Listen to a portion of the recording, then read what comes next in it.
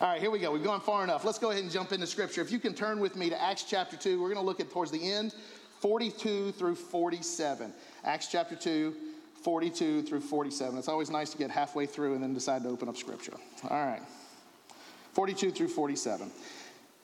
And they devoted themselves to the apostles' teaching and to the fellowship, to the breaking of bread and prayers, and awe came upon every soul. And many wonders and signs were being done through the apostles, and all who believed were together and had all things in common. And they were selling their possessions and belongings and distributing the proceeds to all as any had need. And day by day, attending the temple together, breaking bread in their homes, they received their food with glad and generous hearts, praising God and having favor with all the people. And the Lord added to their number day by day those who are being saved. Let's pray. Heavenly Father, I pray now as we look at your word, I pray that your Spirit does circulate amongst us, the Spirit that lives in those who are believers. I pray that you will just well up and prompt us to the obedience of your word.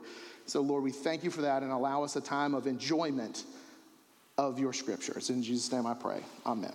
All right, let's take a look at what is community. Remember, that was the first question we were going to ask today. What is community? Well, the first thing is let's look at a couple things of the physical makeup. The first thing is, man, they were together. We as Americans, man, we like to put up 6-foot-high privacy fences, okay? We like to live on 10-acre spreads. You know, that's just legit. We don't like to be together. But these people were together. That is the first thing. They were together all the time. Next thing I love about it is there was food involved. It ain't just a Baptist thing, people, okay? It's food was involved. I think food is so very important. I remember when I was a kid, this was back in the day. Like, I don't even know if it was called Western Sizzlin', the Sizzler, Sizzlin', whatever iteration of it was. But, man, there was one of these buffet places, okay?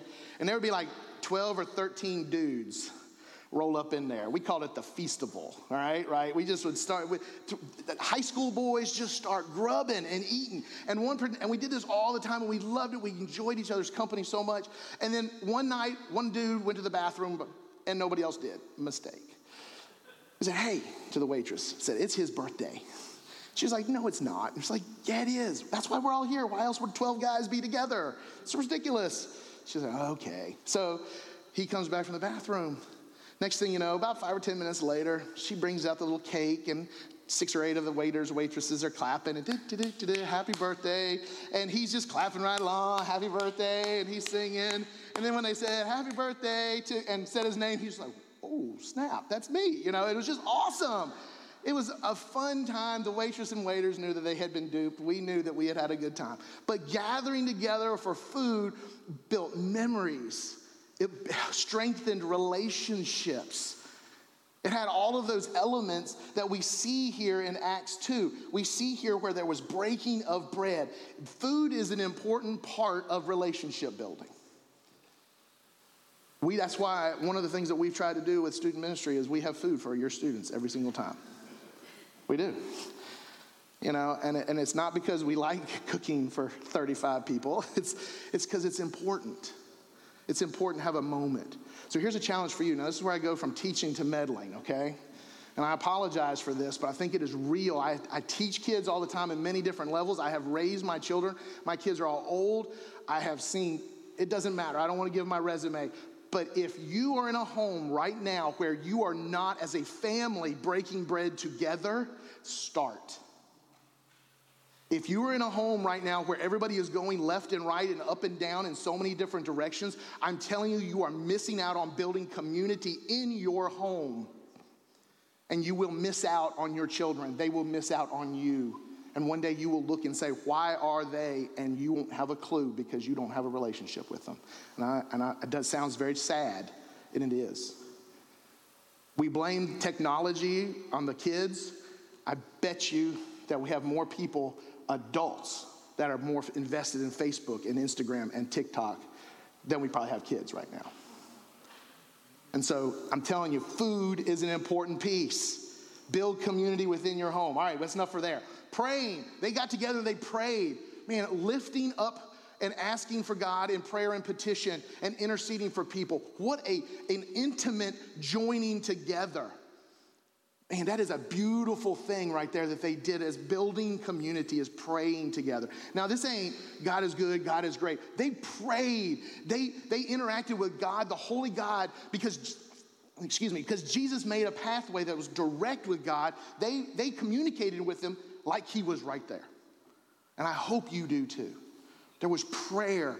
That's why we tell teenagers. So if there's teenagers in this room and you're listening, like if there's like dude and gal teenagers, don't be praying together. Like, oh, I met with my boyfriend and we prayed together. I'm not happy with that, okay? Because it is intimate. It is an intimate time when you pray. It is a community building, and when all you are is you're just kind of investigating whether you like this girl, man, be careful with that. Be very careful with that. So sorry, we went into a youth group now. Sorry about that. All right. They also shared their possessions. You're like, okay, time out. I'm good with the praying. I'm good with eating. I love eating. And I don't mind people, but you're going to tell me I got to share my stuff? Well, let me tell you, I have never seen a church body as committed to this as this church family. Whenever I've ever seen a need, you have responded in a mighty way. And it's awesome. It is awesome. I have been a part of many churches, and I can tell you, I've seen people, pastors, people in the community, people somewhere saying, we have this need has been identified. And people go, oh yeah, that's cool. And then they walk away. Not you guys. You respond. Probably sacrificially, many of you. That's beautiful. And the early church, when they gathered together, man, they sold things and distributed as there was need. Imagine if we really lived that way, committed. Poverty is not about financial stuff. It's about hope. And when you provide a need, a lot of times you are identifying that need is coming because of your belief and your faith in Jesus. And what you're doing is you're reflecting who Jesus is on other people. And you're not just giving them stuff, but you're giving them hope to help answer that last question, am I worthy to be saved? So that's some of the things physically. Okay, let's keep going through this list. Emotional. What was it emotional? Man, they were in awe of the teaching. How many of us right now walked into church today, and again, no hands please, and we're like, dude, we're getting ready to hear the word of God preached. I'm a little nervous. This is going to be awesome. That's awe. I'm going to be in awe that the word of God is going to be taught, is going to be sung about, is going to be celebrated. They were in awe of the teaching. Maybe we should get closer to being in the awe of teaching of Scripture. Maybe we should understand that this is really a big deal. As Bethany said last week, it is the deal, right? If you guys were here, I don't know if you were here when she stood up here. They were glad and appreciative. Oh, American church is like, time out. Are we really appreciative and glad? I mean, there's Facebook and social media memes. Memes are so interesting, right? Somebody can say something in, some other country, and next thing you know, it's everybody can say it. Like we can quote memes. And one of them was talking about, gas prices are big. I'm paraphrasing, but I'm thankful for a family. I'm thankful for my health. I'm thankful that I have a car. And you can say, oh, that's just, I hate gas prices. I do too. But do I walk through this world in an appreciative and glad manner? That I have a moment to be able to then be in community and to share about Jesus. And then we talked about the generosity of selling things. But generosity is not just an action. It's an emotion. All right? There are people I know that are very physically generous with their stuff. But man, there's strings attached to it. So generosity is also an emotion. It's a mindset. Because generosity is, here you go, I ain't worried about it. Done. Generosity is not, here you go, and what's that payment schedule? So generosity is not just an action, but it's also a condition of your heart. Then we look at the church and we see a psychological makeup. Man, they were encouraged by the fact that there was growth. Man, think about that. When you are part of something, we are just wired to be a part of something. And when you see more and more people showing up, that's kind of cool. You're like, whoa, that's pretty awesome, you know? Like Legacy had like 12 people, and now look at all the people. That's kind of cool, you know? We think about that. It's really good stuff. Is the growth, is psychologically can encourage us and is edifying to us, builds us up. And then also they were revered. Nobody here likes to be bashed all the time, right? But because of their community, because of the way they were living their life, because of their outward testimony, people around them saw them and revered them, held them up, held them in a higher stature. Not because they wanted to be in a higher stature, but because people just looked at them and said, well, dude, there's something up with those people. Think about your own life. Have you ever had that moment? Have you ever had that moment when somebody walked up to you randomly and said, man, how can you stay happy all the time? You know? Man, I don't know how the stuff that's going on in your life, how you are even walking. Maybe this one I've had said to me, man, of all of the stuff you've gone through in the church world, why do you even still go to church? And there's a testimony at that point, and in your heart, you're being revered, and it's not because you're trying to be haughty or proud, but it's saying like, this is how God is working in my life.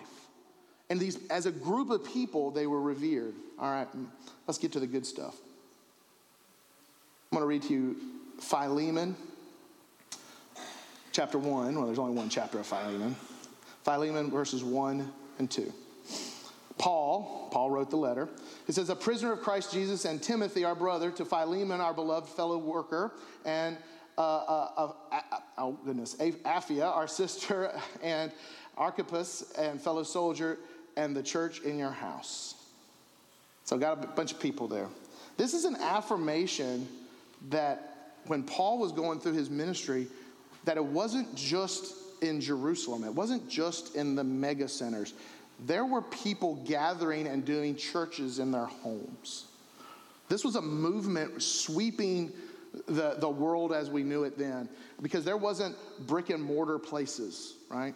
People were gathering in their churches, and they were gathering because they were following the purpose of what church was.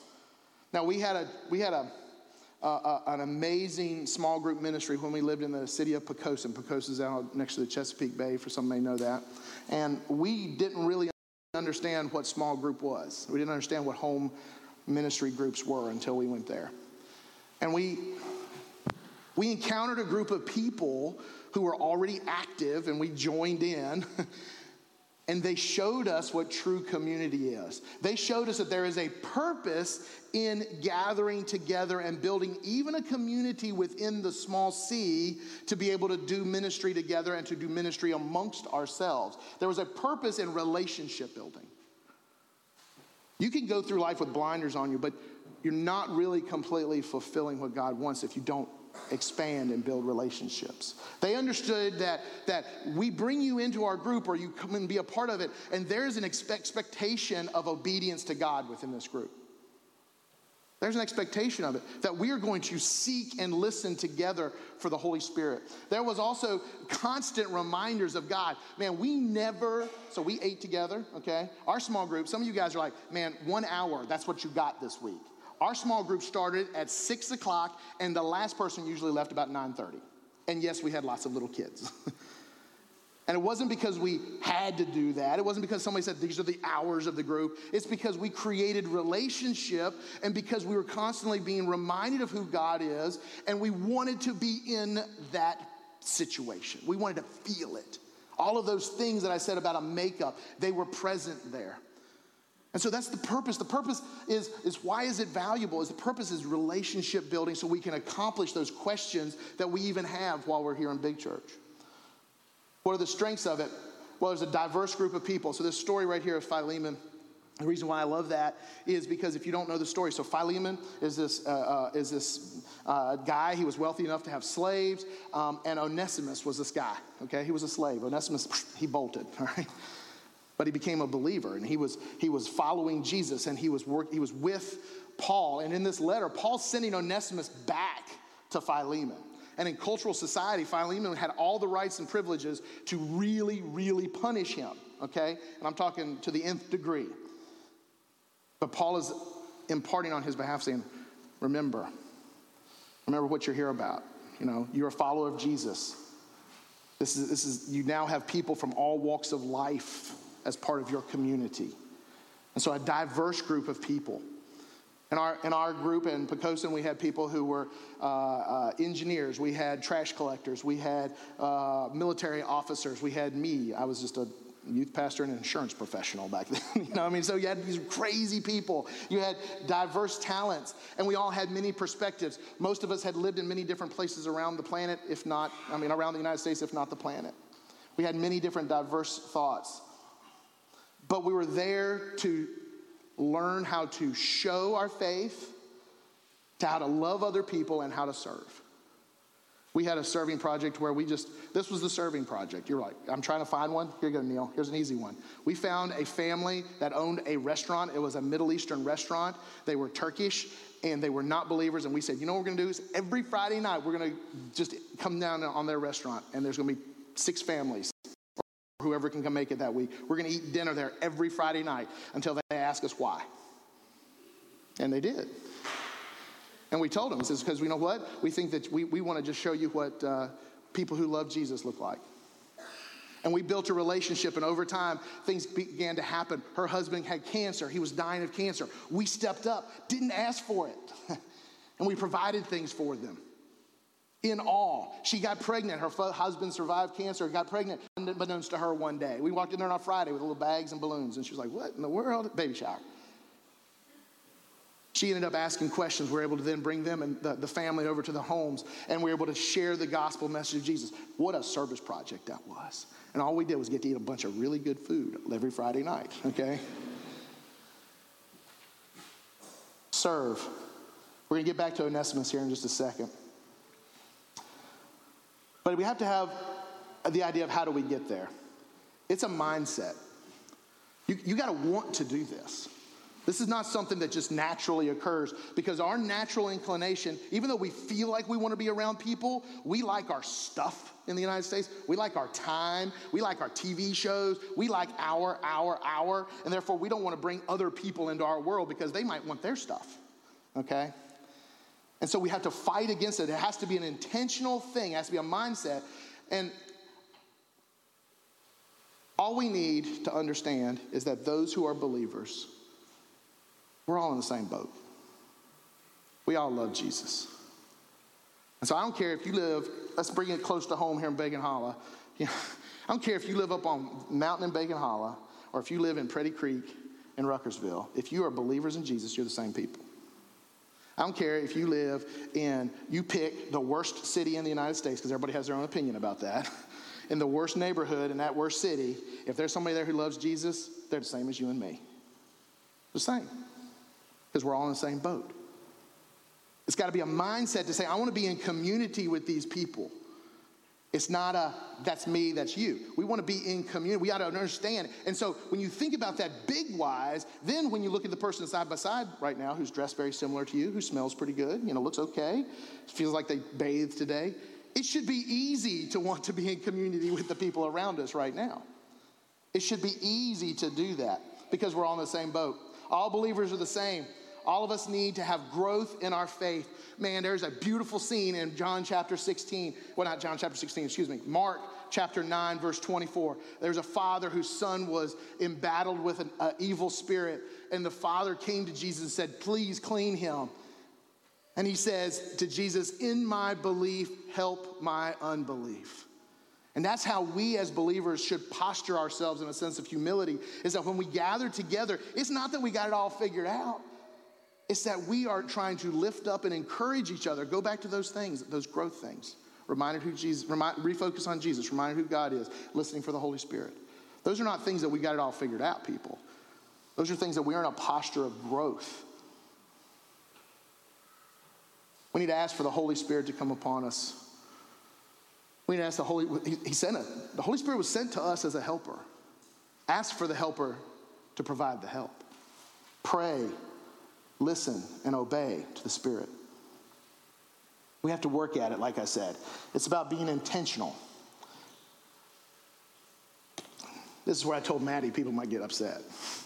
It's about being active in it, not complacent. We can right now come up with 25 reasons why we should not be a part of a small group ministry here at Legacy, but they're all wrong. They're all wrong. We can say because I have this. Wrong, because this is a big deal. This is a big deal. We should be in awe of Scripture. We should be in awe of who God is. We should want to be focused on who He is, and we should want to gather together. It is about being active, not complacent. So it's also this change of mindset of being able to love people. Let's go back to Onesimus. Onesimus the slave, Philemon. Again, Onesimus is scared to death because he knows what Philemon can do to him. But Paul is saying, you're different. You and I all come with baggage in our past of different prejudice, different ways we look at the world, different people, things like that. We need to remove those and look at people in the mindset that they need Jesus. Period. End of discussion. We should not look at them because they have this, don't have this, whatever. Everyone needs Jesus. When we look at the world that way, all of a sudden that little C becomes a Your little C gets bigger, not just in numbers, but in your mindset. I can remember when we were leaving for Honduras, we were fundraising. We had to raise $120,000 for 4 families in about 6 months, okay? Fortunately, we did that. God provided that. It was pretty awesome. But I can remember talking to my family, and in my family, there was not a lot of believers, and I have one particular aunt. We were sitting there. We were leaving in June, and this was Memorial Day weekend, and she said, yeah, here's your letter back. I figured you wanted to pull the stamp off of it and use it for somebody. I said, no, that's all right. You're good. You can keep it. She says, yeah, I just want to take care of people in my backyard. And I looked at her and says, well, maybe I have a bigger backyard than you do. Maybe that's sarcasm. It's one of my flaws. But I think there's reality to that. That's why people are missional minded. It's not a specialty. It's not something God's given them. It's a reality of our faith as we look at people on the news in Ukraine and our hearts go out to them because we know they need Jesus. And if they have Jesus in their hearts, man, they are fellow believers locked arm in arm with us, and we should be there supporting them in community. That's where our hearts should go. Because let's look at this final passage today. Philippians chapter 2, verse 1 through 11. So if there's any encouragement in Christ and any comfort from love and any participation in the Spirit and any affection and sympathy, complete my joy by being of the same mind, having the same love, being in full accord and of one mind, doing nothing from selfish ambition or conceit, but in humility count others more significant than yourselves. Let each of you look not on his own interests, but also on the interests of others. Have this mind among yourselves, which is yours in Christ Jesus, who, though he was in the form of God, did not count equality with God a thing to be grasped, but emptied himself by taking the form of a servant, being born in the likeness of men, and being found in human form, he humbled himself by becoming obedient to the point of death, even death on a cross. Therefore God has highly exalted him and bestowed on him the name that is above all names, so that at the name of Jesus, every knee should bow in heaven and on earth and under the earth, and every tongue confess that Jesus Christ is Lord, to the glory of God the Father. That's where we got to get to. We got to humble ourselves to the point where we grasp that fully. So when the ultimate goal of community, small group ministry here, but we can call it lots of things, because there could be communities of believers in this room that aren't part of a small group, right? But our ultimate goal is to edify one another. Let's pick people up. Because there are people in here who feel themselves not worthy enough of Jesus. And we need to bring them to the point where they understand they are worthy. That is edification. That is bringing them up. Many of us are like, well, why wouldn't you think that? No, there's people who need to be brought to that level. And then at that point, once that salvation occurs, once there's justification of their sins, once they've given their life to Christ, at that point, we move from this moment of celebration into this longer period of sanctification together, of growing to be more and more like Christ, together with people. And then we finally get to, as it happened yesterday, we get to celebrate many of people that we know, their glorification of their body.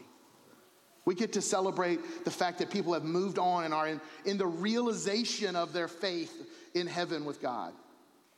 And when we are in small group and community together, we get to experience all of that. We get to experience this in humility as Christ did. We can only do it by putting Christ in the forefront. Because otherwise, all we are is making excuses why my world is too messy, why my kids are too busy, why my. It's not about you. It's about Jesus. The gospel message of Jesus is a big deal. So let's talk about some homework. Talk with your family. When you leave here, I'm legit, do this, because I may ask some of you guys. Talk with your family, friends, whoever you want to, whoever you encounter. Why do I go to church? Why do I go? Talk about it. Talk about it. Find out, why is it that you come here on Sunday mornings? Pray that God shows you individuals to be in relationship with. Pray that if you're a husband-wife team, pray that God will show you others to be joined with. If you're a single, pray God finds other people for you to be joined with that are in similar situations in your life that you can relate to. Pray. Actively do it. It's not complacent. It's not, well, I'll do that tomorrow. That's complacent. Actively do this. Pray that God shows you this. And then guess what happens? When God shows you, be obedient. Do not hesitate. Do not hesitate to pursue those individuals. Hopefully, there will be people here, we'll have somebody walk up to him and say, God just told me I needed to meet you today. That's cool stuff right there, okay? If it's never happened to you, it's happened to me before. I've said it, they've said it to me. It's awesome. Be obedient. Choose to be in a community with others. I use the word choose because you have the choice not to, but choose to be in community with other people on a regular basis, somebody that you can grow with, that you can talk about things of the Lord with. Not just somebody you go play putt-putt with, right? People that you are doing life with. Make it a priority in your life. Not an, oh, by the way. Make it a priority in your life.